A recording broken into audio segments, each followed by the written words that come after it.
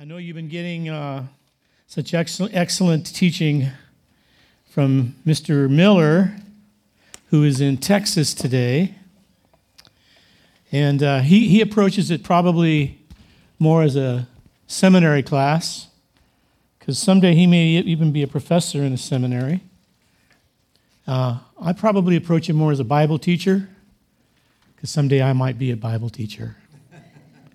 Because that's just how my mind works. So it could be a little bit different today in terms of how you've been hearing it and how it's been communicated.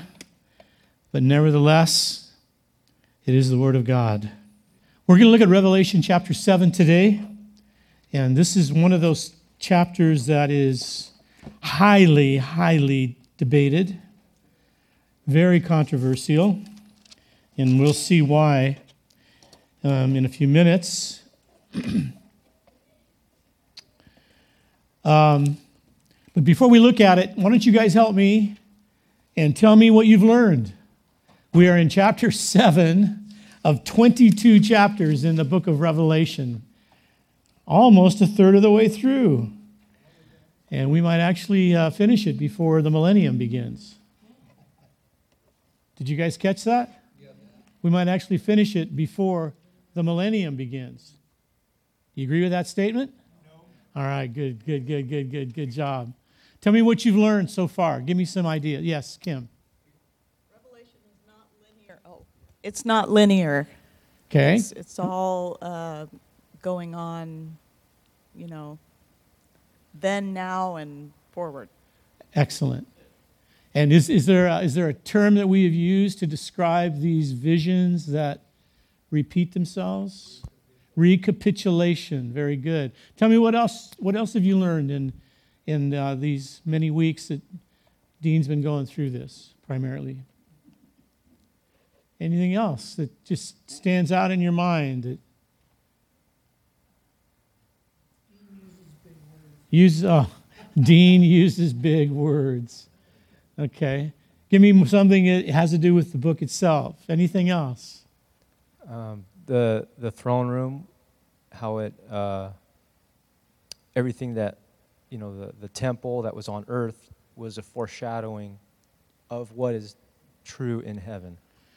So the temple on earth and the pictures that we see revealed in the visions, and also going back to the Old Testament, and pictures in the Old Testament in the tabernacle, in the wilderness, in the temple, and that Solomon built, and so on. Those are all foreshadowing of the reality, right? They're not even the reality. I mean, obviously they were real, but the reality is Christ. The reality is what's true right now in heaven. That's right. Good. What else? Anything else?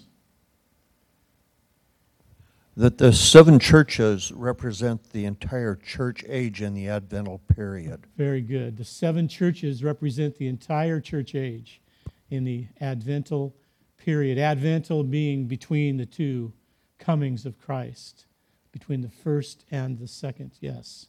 Yeah. Bob. Much like the Old Testament, there is a continual series of warnings and judgment and consequences. Excellent. Yes. Continual series. Warnings, judgments, and then consequences from disobedience and the result of sin. Yes. What else? This is all good. Good job. What do we call this perspective of eschatology that we are studying? Amillennialism. As opposed to premillennialism and postmillennialism. And would anyone just want to tackle in a quick summary the differences between those three very briefly?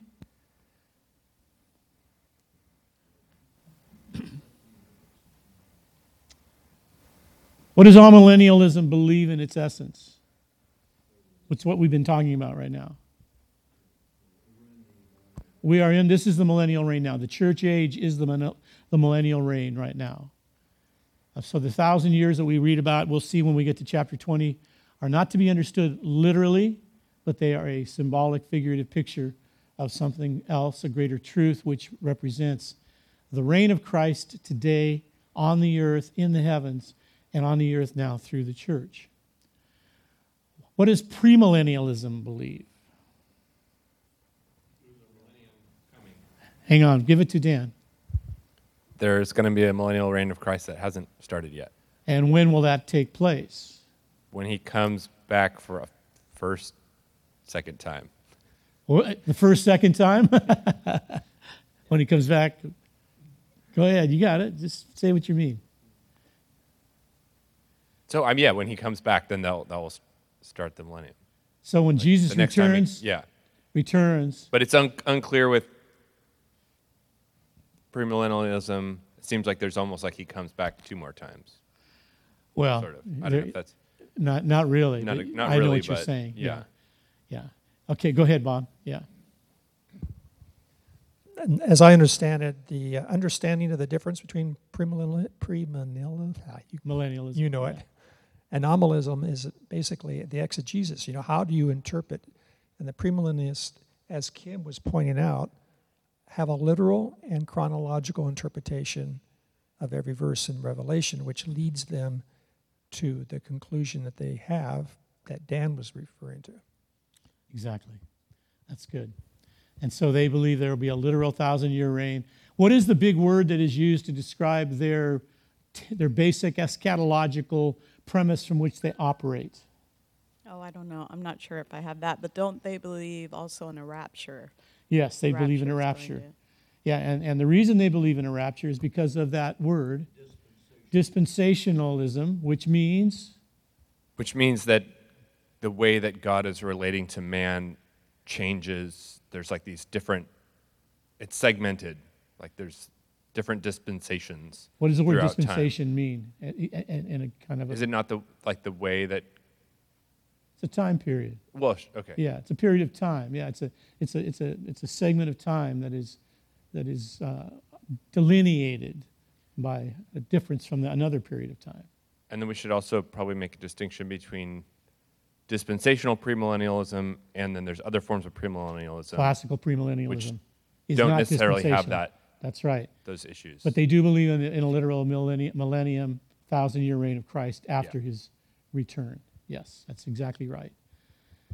And what the dominant theology, eschatology in America today is dispensational premillennialism, which is why we've been taking so long to not teach against it. We're not teaching against anything, but to differentiate between the two.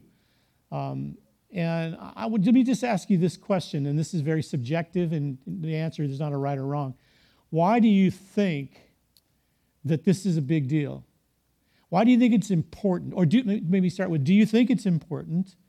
Obviously, I do. Do you think it's important to have some sort of a grounded eschatology that you hold to in your Christian experience? And if so, why do you think that's important? Anybody want to just venture out in their thoughts on that? Use the mic. Well, Jesus is reigning now. It's not come back for 1,000 years. He's going to reign for 1,000 years. But he's reigning right now. Right. And if the premillennialists believe that they're going to be raptured out, then they don't have to participate. They're just going to be gone, and they don't have to worry about doing their duty as a Christian at this time in these times. Yeah. So that's a safe play. Yeah. Good. That's good. That's very good. Anybody else? Well, I think it affects how we live. I think the In way what we way, believe. Well, I think that the way we live is based on a lot of what we believe. And so if we believe one way that it's all going to be all right regardless, then we kind of live lackadaisical. If we're living as though we're in the millennial period now, the kingdom of God, we should live differently. Good. Absolutely.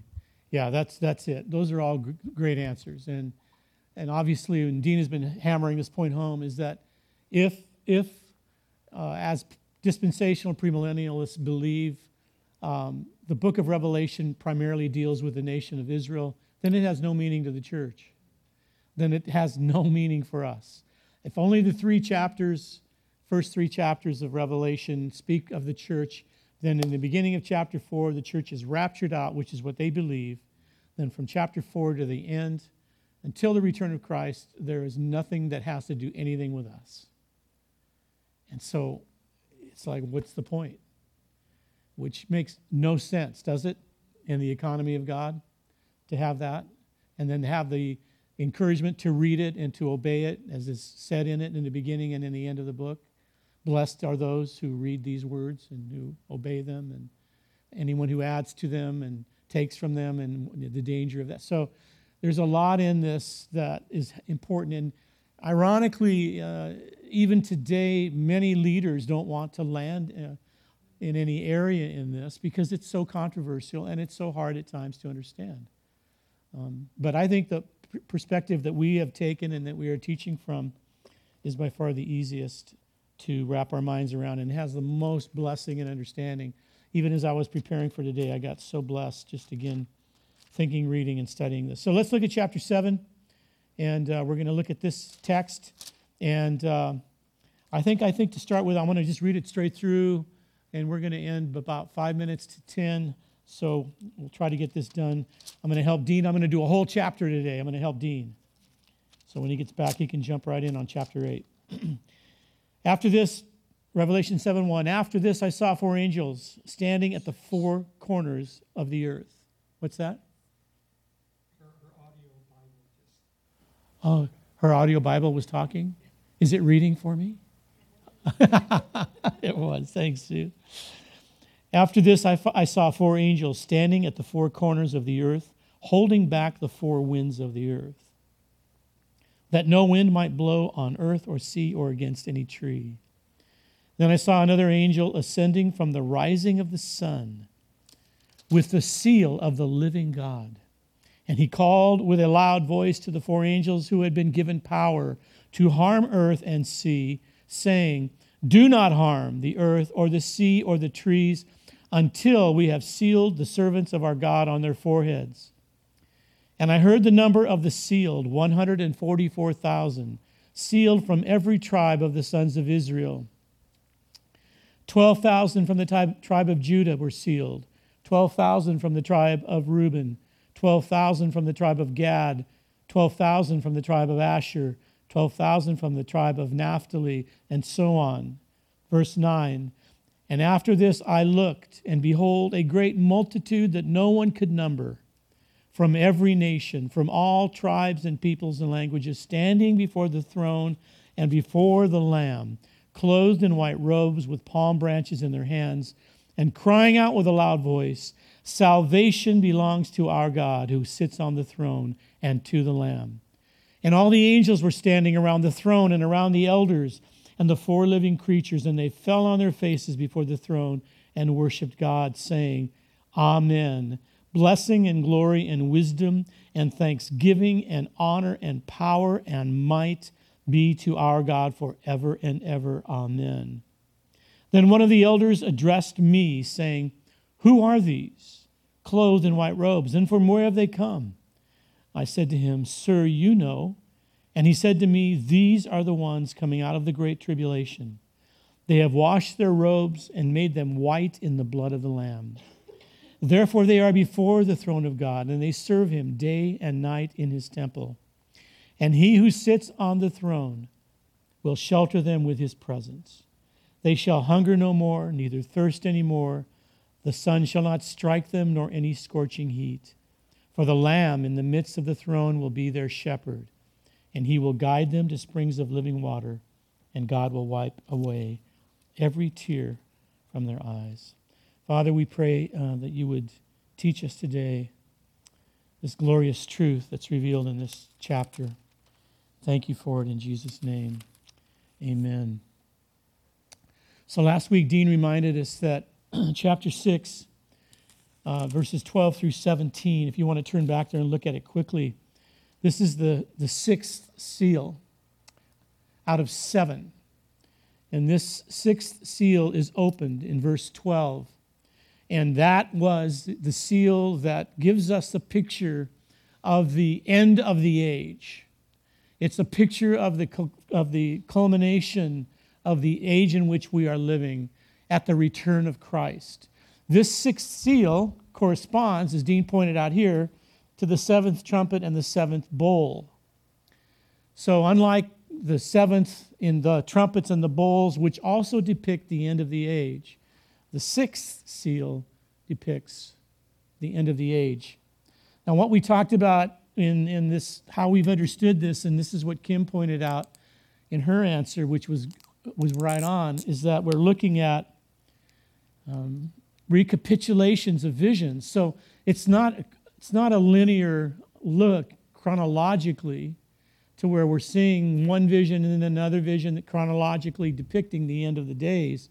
But these things are happening again and again and again. So if this is the seals right here, and this is the sixth seal right here, then what's going to happen at the seventh seal when it's opened, it's going to begin the trumpets. And when the seventh trumpet is sounded, it's going to begin the bowls. Actually, this dot should have been here, and this dot should have been here at the sixth, because they depict the same things. So these are ongoing, these are visions. Now, interesting, if you look at chapter 7, verse 1, it says, and after this, I saw four angels. So that's why people think, well, he's talking about now what's going to happen next. No, he's just simply saying, I saw this vision next. This is the next vision I saw. It doesn't mean that this is a chronological order. It just simply means, then I saw this. That's all it means. And so we have these visions that actually this is not even a right picture, because these intersect. What happens here is the same as what's happening here. What's happening here, it's just that they are giving a different vantage point, different emphasis, different perspective of the same events of the same time frame, which we know is the church age.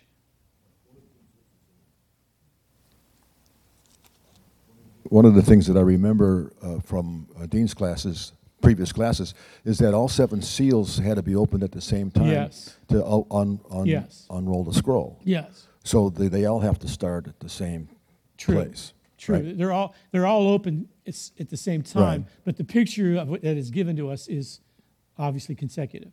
The consecutive Yes, visions. in order that we can understand what they all represent. Gotcha. But yes. And who's opening the seals? The Lamb. The Lamb is opening the seals. So after this, he says, I saw, and he describes now four angels. Okay, actually, I want to go back, though, to chapter 6 just for a minute, because this is a key to understanding chapter 7. So as we look at the end of the age, and as the sixth seal is opened in chapter 6, listen to what is said. Look at verse 12. Revelation 6:12.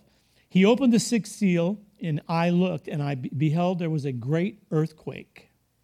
And the sun became black as sackcloth, and it describes what's going to happen in the heavens. The sky vanished, verse 14, like a scroll being rolled up, and every mountain and island was removed. I mean, we're talking about cataclysmic events at the coming of Christ. That's why it's called the great and terrible day of the Lord. And look what's going on the earth. Verse 15, the kings of the earth and the great ones and the generals and the rich and the powerful and everyone, slave and free, hid themselves in caves and among the rocks of the mountains. So it's talking about even the greatest, most powerful men on the earth. And I got to say this, these are probably some of these men, even in our life now time, are the most evil. They hold the power. They have the financial wealth. They manipulate the affairs of men through economics and through decisions that they make unilaterally with no, voice from the people in many countries.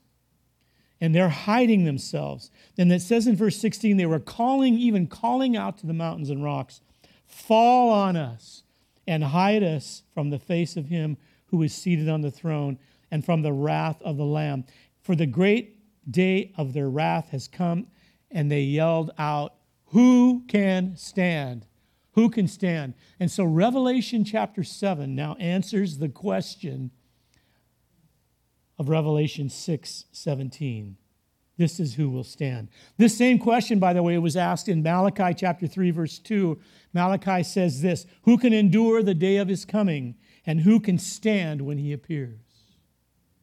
Psalm 1:5 says this, therefore the wicked will not stand in the judgment, nor sinners in the congregation of the righteous. Now, stand, is it a literal standing, or is it representative of a state of mind and heart? I don't know. I mean, in Revelation 6:17, when they cried out, who can stand, they're probably asking, who would be able to withstand this? Who can survive this?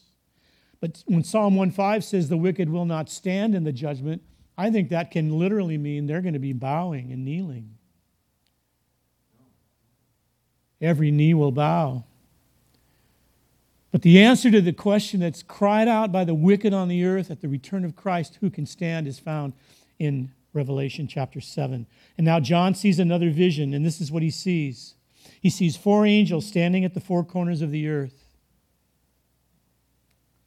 These correspond to the 4 living creatures of chapter 6 and 5. They're called 4 living creatures in Revelation 5 and 6. Here they are identified as being 4 angels. And these 4 creatures are the ones who released the 4 horsemen, right?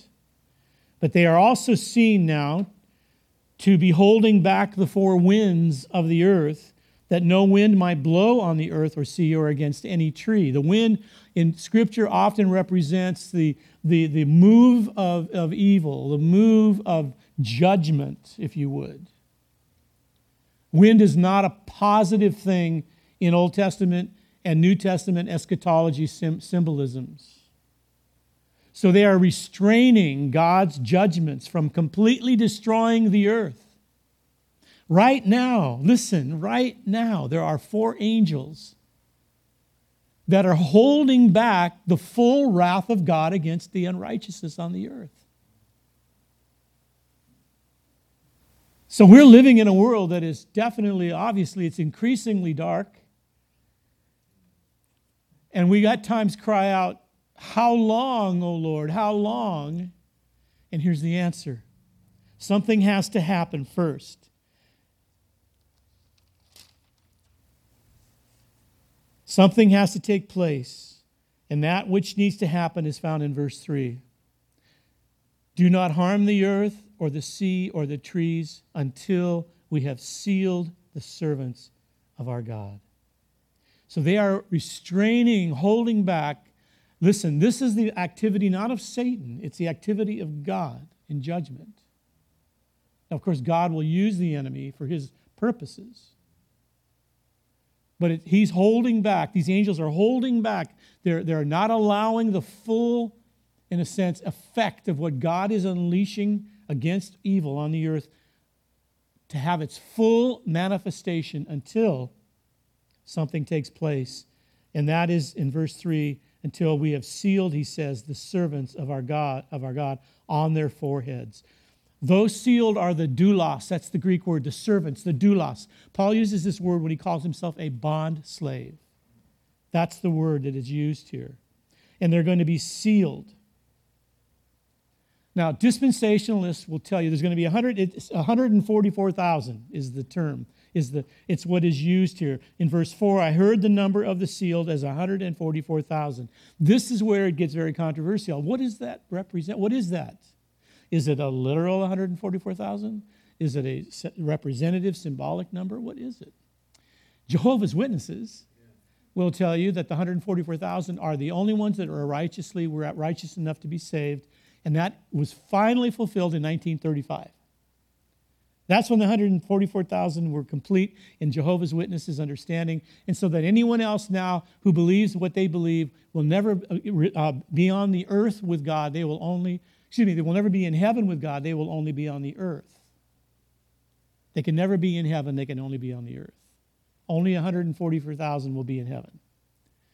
Dispensationalists believe the 144,000 represent 144,000 Jews who are saved out of the tribulation, during the tribulation, who are witnessing to Christ during the tribulation on the earth. Saved Jews. But there's a lot of problems with that literal interpretation of 144,000. And let me just tell you a few of them. First, they take this figure literally because there are literal tribes that are named in this text, verses 5 through 8. But if you take this number literally, then you have to take every other number in Revelation literally as well. And they do that. 1,000 years, 2 witnesses, how many eyes, how many spirits there are in some of these visions. They take everything literal. But the problem, too, is that these tribes don't correspond with the tribes named in the Old Testament. Dan and Ephraim are named. This is Genesis 35, where you will find, you can read it on your own at some point. Dan and Ephraim are named among the tribes in Genesis 35. They are not named here. Which would mean then, if Dan and Ephraim are not named here, then nobody's going to get saved out of those tribes during the tribulation according to dispensational theology.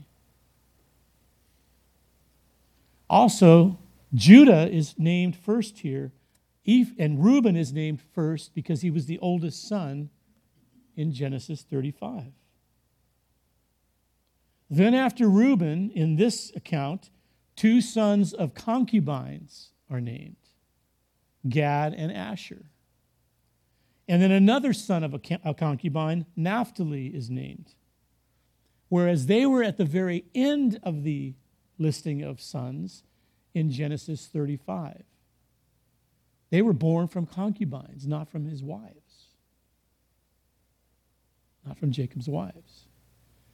So why did they move in this text? Why was this by John seen where the concubines are seen? First Judah, interesting, and then Reuben, and then the sons of the Gentiles.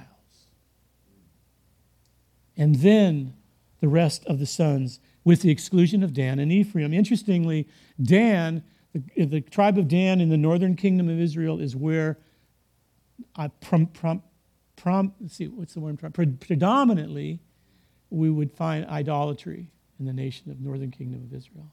That's where much idolatry took place. And so that is excluded in this picture, and we'll see why in a moment as well. Dan and Ephraim, especially Dan, became notorious for idolatry in the northern kingdom. And in intertestamental Jewish literature, they were associated with the Antichrist. So the order of the tribes in Revelation 7 symbolized the reign of Jesus, first of all, Judah, the incorporation of the outcasts, Gentiles, and the exclusion of idolaters from the covenant community that God shields from his terrible wrath. It's also impossible for this to be literal because the 6th seal has already marked the end of the age, and these 144,000 are not able to be sealed after the end of the age. It had to have happened before the end of the age. So it isn't even chronological, so dispensationalists would have to deal with that reality. Are you following me? What does this represent then? 144,000. What is it? Is it a literal 144,000? No. It's symbolic. It represents the true Israel of God.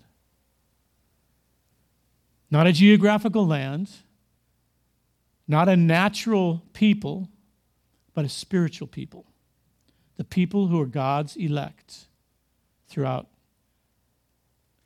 the church advent between the 2 comings of Christ.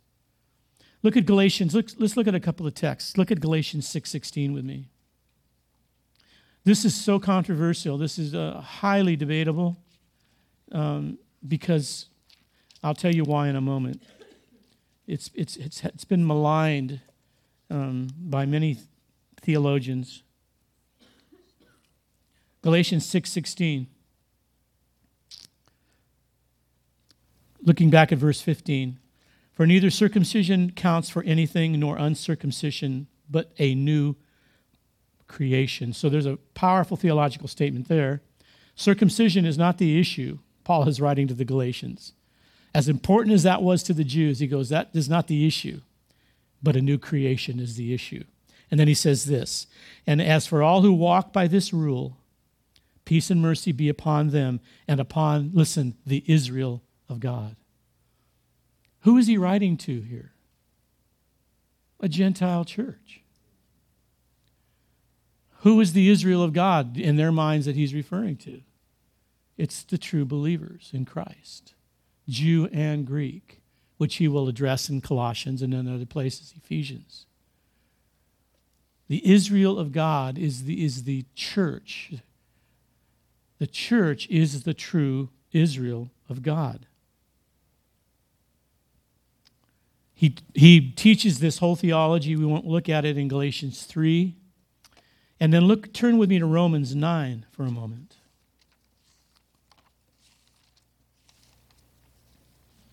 Verses 6 through 8. And I don't know how it could be any more clear than here, but still people struggle with this, even really brilliant theologians, because of the mindset, the lens through which they're reading it. Romans 9:6 says, "But it is not as though the word of God has failed, for not all who are descended from Israel belong to Israel. And not all are children of Abraham because they are his offspring." In other words, the natural genealogy is not the point here. But through Isaac, he's now quoting Genesis, "shall your offspring be named." This means that it is not the children of the flesh who are the children of God, but the children of the promise are counted as offspring.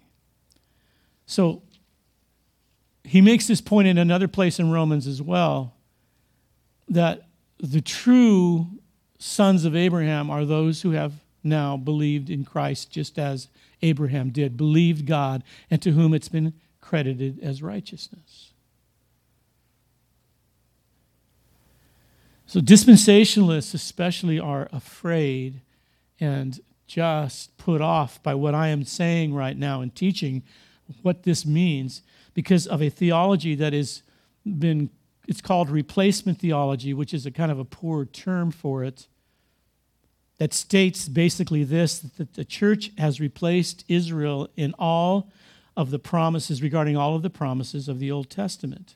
Now, on the one hand, that is true in what I'm saying to you, but the problem with that theology is that in some cases in the church history, it's led to anti-Semitism, to persecution of the Jewish people by people who held the same eschatology that we're teaching you of amillennialism. Luther has a reputation as being an anti-Semite. And other men reformed in the Reformers' times as well, who held to amillennialism because of their understanding of Israel, now being no longer the true Israel, but the church is the Israel, or not just but the church which consists of both Jew and Gentile. There's been a sense that there's been an anti-Semitic tone to that belief. I actually had lunch one day with a young guy that was coming to the church for a while with his wife, and he caught a whiff of what I was teaching regarding this truth. As I was teaching in Matthew, I think it was at the time, he took us out to lunch and he just pointedly asked me, "Do you believe in replacement theology?" And I knew what he was going to get at. And I said, "Not as you're thinking, but I do in another way, in another sense." And he left the church because of it. It's got a very negative connotation. There's an article that I came across this week as I was studying this that I could send to you if you're interested, that really lays out in an excellent way this whole issue of replacement theology. There's a better term, some like to call it fulfillment theology. Replacement theology is such a negative connotation now. Men are using the term fulfillment theology or supersessionism. The term supersessionism comes from two Latin words, super, which is on or upon, and sedere, which means to sit. This carries the idea of one person sitting on another's chair, displacing the latter. This label replacement theology does not appear to be well received by many. As I said, some would rather have it be known as fulfillment theology. And then he goes on and he just lays out the whole definition of it and why it's so debated. It's an excellent article. It really is. So what? And in this, he also says that many who hold to what I'm teaching you today, that the church has, in a sense, fulfilled everything related to Israel in the Old Testament.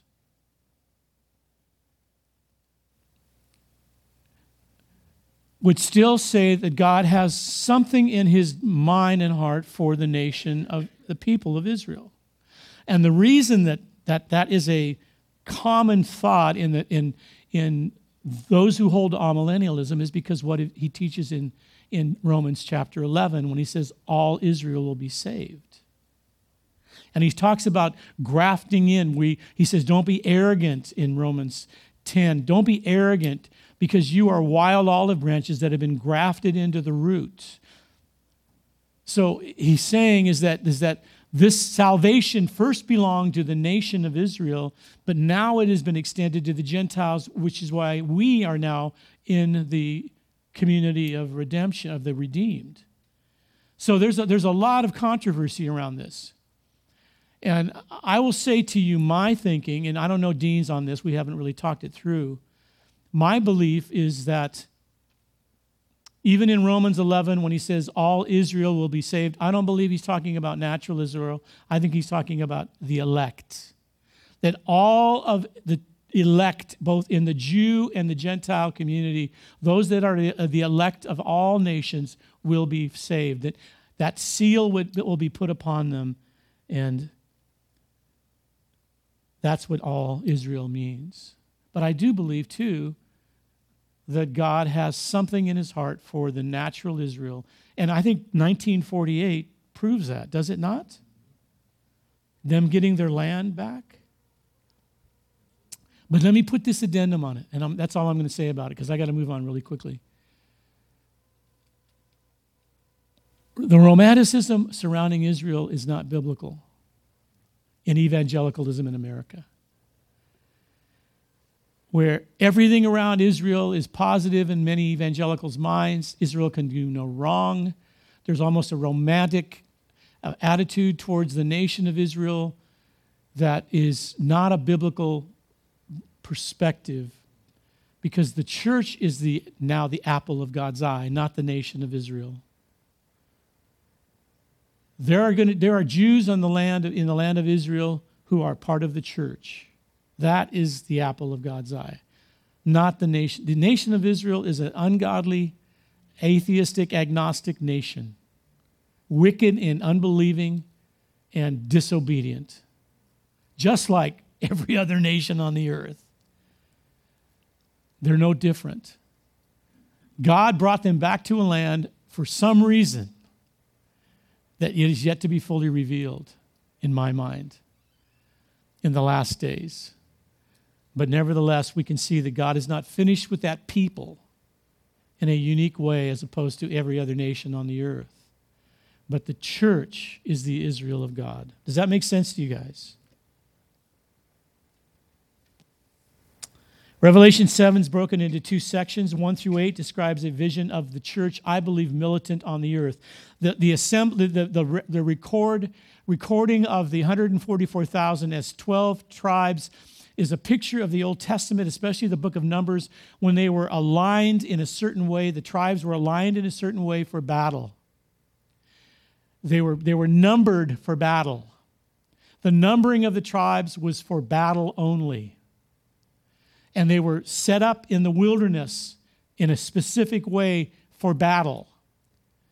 And so when we see this picture of the 144,000 in Revelation 1 through 8, it is the church militant on the earth. But in verses 9 through the end of the chapter, it's the church in heaven. It's the church triumphant. So the 144,000 represent the church that will be sealed by God during this age, as the seals are broken and its judgment is poured out, and as the trumpets and bowls, which will further describe the tribulation of the earth, that the earth is undergoing due to its sin. 12 times 12 times 1,000 represents the fullness of the tribes of Israel and the 12 apostles, the entirety of the redeemed church. And they are arrayed for battle in verses 5 through 8. But they must be sealed, John says, with what? With the seal of the living God on their foreheads. Now look at Revelation 14, because we're going to find this 144,000 again when we get there. And we get another picture of this sealing in Revelation 14, verse 1. And I looked, and behold, on Mount Zion stood the Lamb, and with him 144,000 who had his name and his Father's name written on their foreheads. So that's what the seal is. It's the name of God. It's the name of the Father, and it's the name of the Son written on their foreheads. And I heard a voice from heaven like the roar of many waters and like the sound of thunder. And the voice I heard was like the sound of harpists playing on their harps, and they were singing a new song before the throne and before the four living elders, the living creatures, and before the elders. No one could learn the song except the 144,000 who had been redeemed from the earth. These are those who have not defiled themselves with women. So there's purity. For they are virgins. Speaking of purity, it is these who follow the Lamb wherever he goes. They have been redeemed from mankind as a first fruits for God and the Lamb, and in their mouth no lie was found, for they are blameless. So it's a picture of the redeemed before the throne, clothed in white, which is a picture of being triumphant and of being pure. The 144,000. So with the writing of God's name on our foreheads, does that have an Old Testament reference to it? Well, when they would write the law they would write the law on their hands. I mean, that's the only place you would find anything similar to that. So that's where it also could coincide with Scripture, where it says, "I'll write my laws on their hearts." Yes. Is that in Hebrews? It's in Hebrews, yeah. Okay. Yeah, taken from Jeremiah 31. Okay. It goes with the same idea as the law and the name of God. He writes them. You would have to make a stretch to make that work. I mean, it's not okay. exactly the same by any means. Oh, okay. But the thing of the forehead is a seal upon them of God. And I'll talk to you in a moment about why that's important and what it means.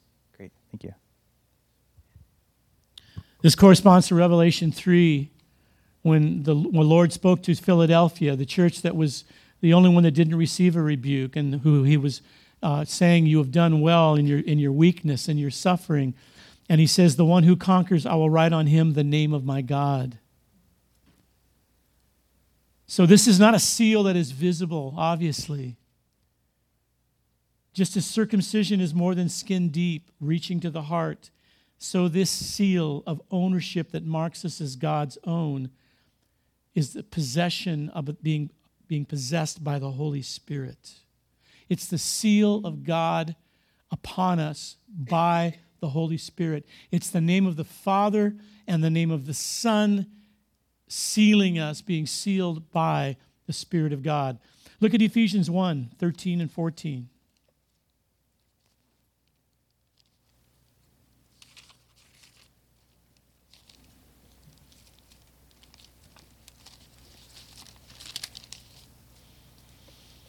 In him you also, when you heard the word of the truth, the gospel of your salvation, and you believed in him, you were sealed with the promise of the Holy Spirit, who is our guarantee of our inheritance until we acquire possession of it to the praise of his glory.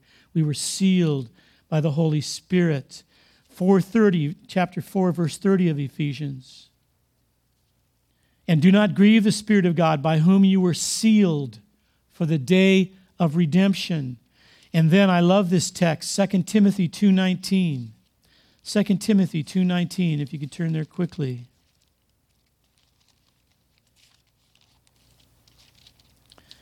And it says this: "But God's firm foundation stands, bearing this seal, the Lord knows those who are his.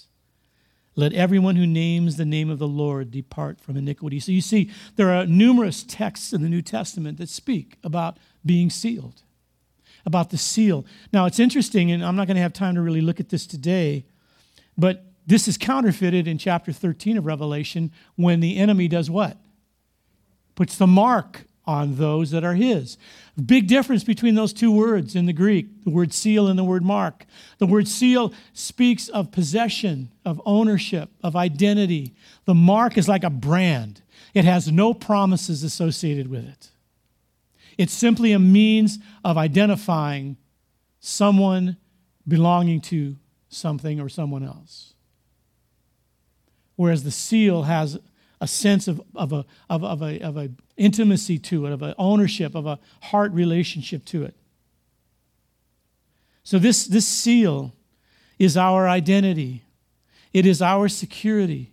It is our protection. It is the confirmation of a promised inheritance now as we live in this life in the midst of a fallen world. This should give us great hope and great joy. You and I have been sealed. That seal is upon us by the Spirit of God. The text in Revelation 7:3, do not harm the earth until the doulos of God, the servants of God have been sealed. That's us. And it was given, but John saw this vision in order to encourage the saints who were suffering and going through great trial and going through great tribulation, who are living on a fallen earth. Because all of those 4 different horsemen that Dean took time to describe, the red, white, black, and pale horse representing strife and murder, political, military power that is evil, famine and disparity and death and pestilence and disease, all those things we talked about touch us at some point in our lives. But we've been sealed by God in the midst of it, which is a hugely, incredibly beautiful, powerful picture of God's faithfulness to us. This text in Revelation 7, I concluded, might be one of the most powerful and beautiful pictures in all of Scripture of the truth of election. We see the seal on the servants of God. The angels hold back the wrath of God until all of the elect have come in and have been sealed by the Holy Spirit. Only when the fullness of the elect, only when those whom Christ has died for and chosen to be his own have come in, then only will the angels release the wrath of God on the earth. There is something very beautiful about the way Christ the mediator holds back the 4 winds and desists from opening the 7th seal and sending his full judgment upon the earth until all whom the Father has given to him are saved and have the seal of the Lamb upon them. He holds back everything until all that is signed and sealed in the everlasting covenant of grace has been delivered in full.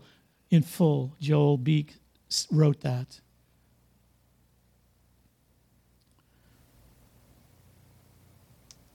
So we now see in the end of this chapter the church triumphant.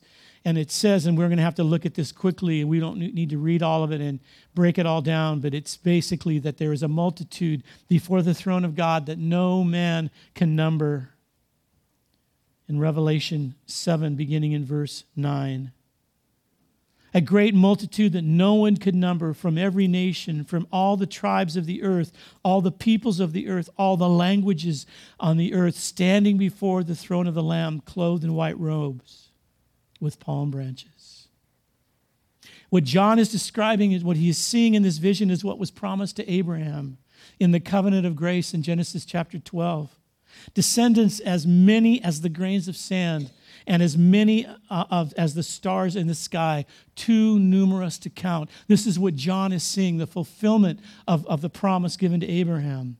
This is the church in glory, a multitude from every nation and tribe and language, standing before the throne, worshiping, clothed in white, representing purity and triumph, with palm branches in their hand. And this is a picture of the Feast of Booths, where they celebrated the completion of the Exodus and the ingathering of the harvest. That's what they celebrated during the Feast of Booths. And they would wave palm branches during the Feast of Booths. And this is what John sees, is a picture of the multitude of the peoples of the earth redeemed by the blood of the Lamb, worshiping God as they did in the old during the Feast of Booths, representing the completion of the Exodus and the fulfillment, the fullness of the ingathering of the harvest of the elect of the earth.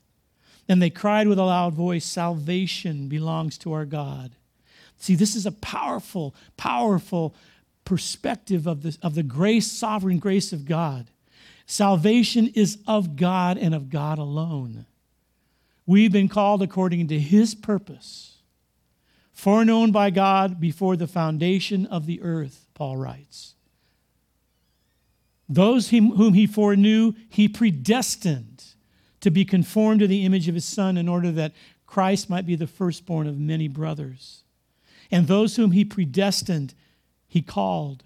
And those whom he called, he justified. And those whom he justified, he glorified. The sovereign grace of God at work in election. God calling the elect to himself. Revelation 7 is a picture of the elect of God being brought before the throne of God, the redeemed of God, militant upon the earth and triumphant in heaven. And this is what John sees in this vision. The elect through the ages before the throne of God, giving glory to the Father and to the Lamb for such a great salvation that is his and his alone. It has nothing to do with us, except that it was for us. But it's of God and God alone. And so just to conclude, we have to be moved by this picture and the gospel imperative that shapes this picture that John sees. And I just ask myself, why has judgment not yet come? And why are these angels that John sees still, even right now as we sit here today, why are they still restraining these four winds of judgment and of wrath from coming across the face of the earth in their fullness? And the reason this answer is very simple, so that the full number of God's elect might come in. God will withhold them until all that Christ has redeemed come in. And so we exist in this present time for the purpose of seeing the multitudes whom yet need to come into this harvest, who will worship God as this picture of verses 8 through 17 depict in Revelation 7, who will stand before the throne, all of us together one day, and cry out, salvation belongs to our God and God alone. And then we will live eternally together on a new earth, in the new creation. So this is a powerful, beautiful picture. If anybody wants this article that I read on replacement theology to help you gain some understanding, maybe drop me a text, drop me an email, and I will gladly email it to you. It's really worth reading. It's really powerful, because when you start talking to other people about maybe what you believe in eschatologically, when you start describing your amillennial, if you hold to that perspective, it's going to raise people's hair on the back of their necks. And it has to do with Israel. And I've got some dear, dear friends that I've had to have conversations with, and we see this so differently, and this is a sticking point. Because they immediately assume that I'm throwing Israel out the window and that I'm demeaning the nation of Israel and that I'm against Israel somehow or whatever, and that's not at all what I'm saying. I'm simply saying that the church is the true Israel of God. And I believe the New Testament fully supports it. Amen. Lord, thank you for your word. Thank you for this time together. Bless our gathering today. In Jesus' name, amen.